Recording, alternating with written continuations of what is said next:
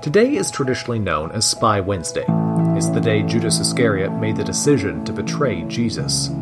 From this point on, Judas was a spy among the 12 disciples.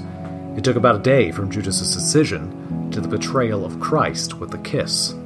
Now, the Gospels vary on why Judas made this decision. In the Gospels of Matthew and Mark, they both detail the story of Jesus getting his feet washed with expensive oil. The authors both mention the disciples being indignant at the waste, that the expensive oil could have been sold and the money given to the poor. In the book of John, the author gives this emotion of indignation directly to Judas.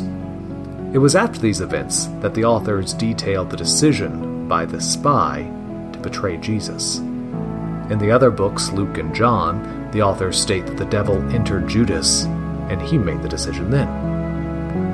Regardless of why Judas betrayed Jesus, the more interesting aspect is that Jesus knew well before these events occurred, and even while they were occurring, yet he did nothing. In the book of John, many chapters before Palm Sunday and around the time Jesus walks on water, it says, "Have I not chosen you," Jesus asks, "the 12? Yet one of you is a devil." At the Last Supper, Jesus makes references to his betrayal. The betrayal by Judas was one of the worst events to occur in the Bible, yet the decision to betray is that of Judas's. He makes this awful decision, which leads to torture, anguish, and death, and Jesus never stops him. We ask ourselves as Christians why God, who has the power to stop anything and move mountains, does not stop the bad things from happening. Yet here is an example of God literally watching the free will of man play out in front of him, to commit an act so terrible that the man's name will forever be synonymous with betrayal, and yet does nothing to prevent it. God could have created any number of other means for all of these events to play out, yet he doesn't. It is generally accepted by atheists and historical theologians that Judas was a real person, that this event of betrayal actually occurred. Why?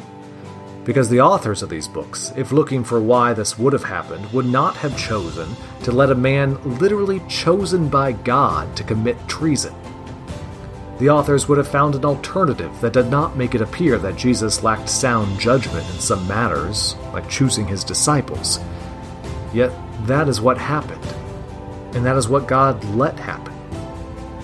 Christians have long wrestled with why God would let bad things happen. I've asked myself this question day in and day out when watching the news. I ask it every few minutes these days when I watch the tragedies occurring across the globe play out. I don't have an answer to this age-old problem. I struggle with it constantly. However, what I do know is that he does. It's documented right in the story of the central theme of all of Christianity. So that means we have to come to the terms with the fact that God lets all of this craziness occur for some reason we will never be able to fully comprehend. However, what God wants us to do through all of these bad things is to have faith. You see, not all bad things will lead to amazing things. To say that God has a plan or that this is God's way or will is to discount the terrible things that happen, and we should not accept that God. There's examples all through history of terrible things occurring and no good coming from them. God knows this too, but he wants us to keep faith. I don't know why. God could have prevented Judas from making these decisions and found another way to die for our sins and rise from the dead. But he didn't. God doesn't prevent us from walking through the valley of the shadow of death. But he tells us he will walk through it every step of the way with us.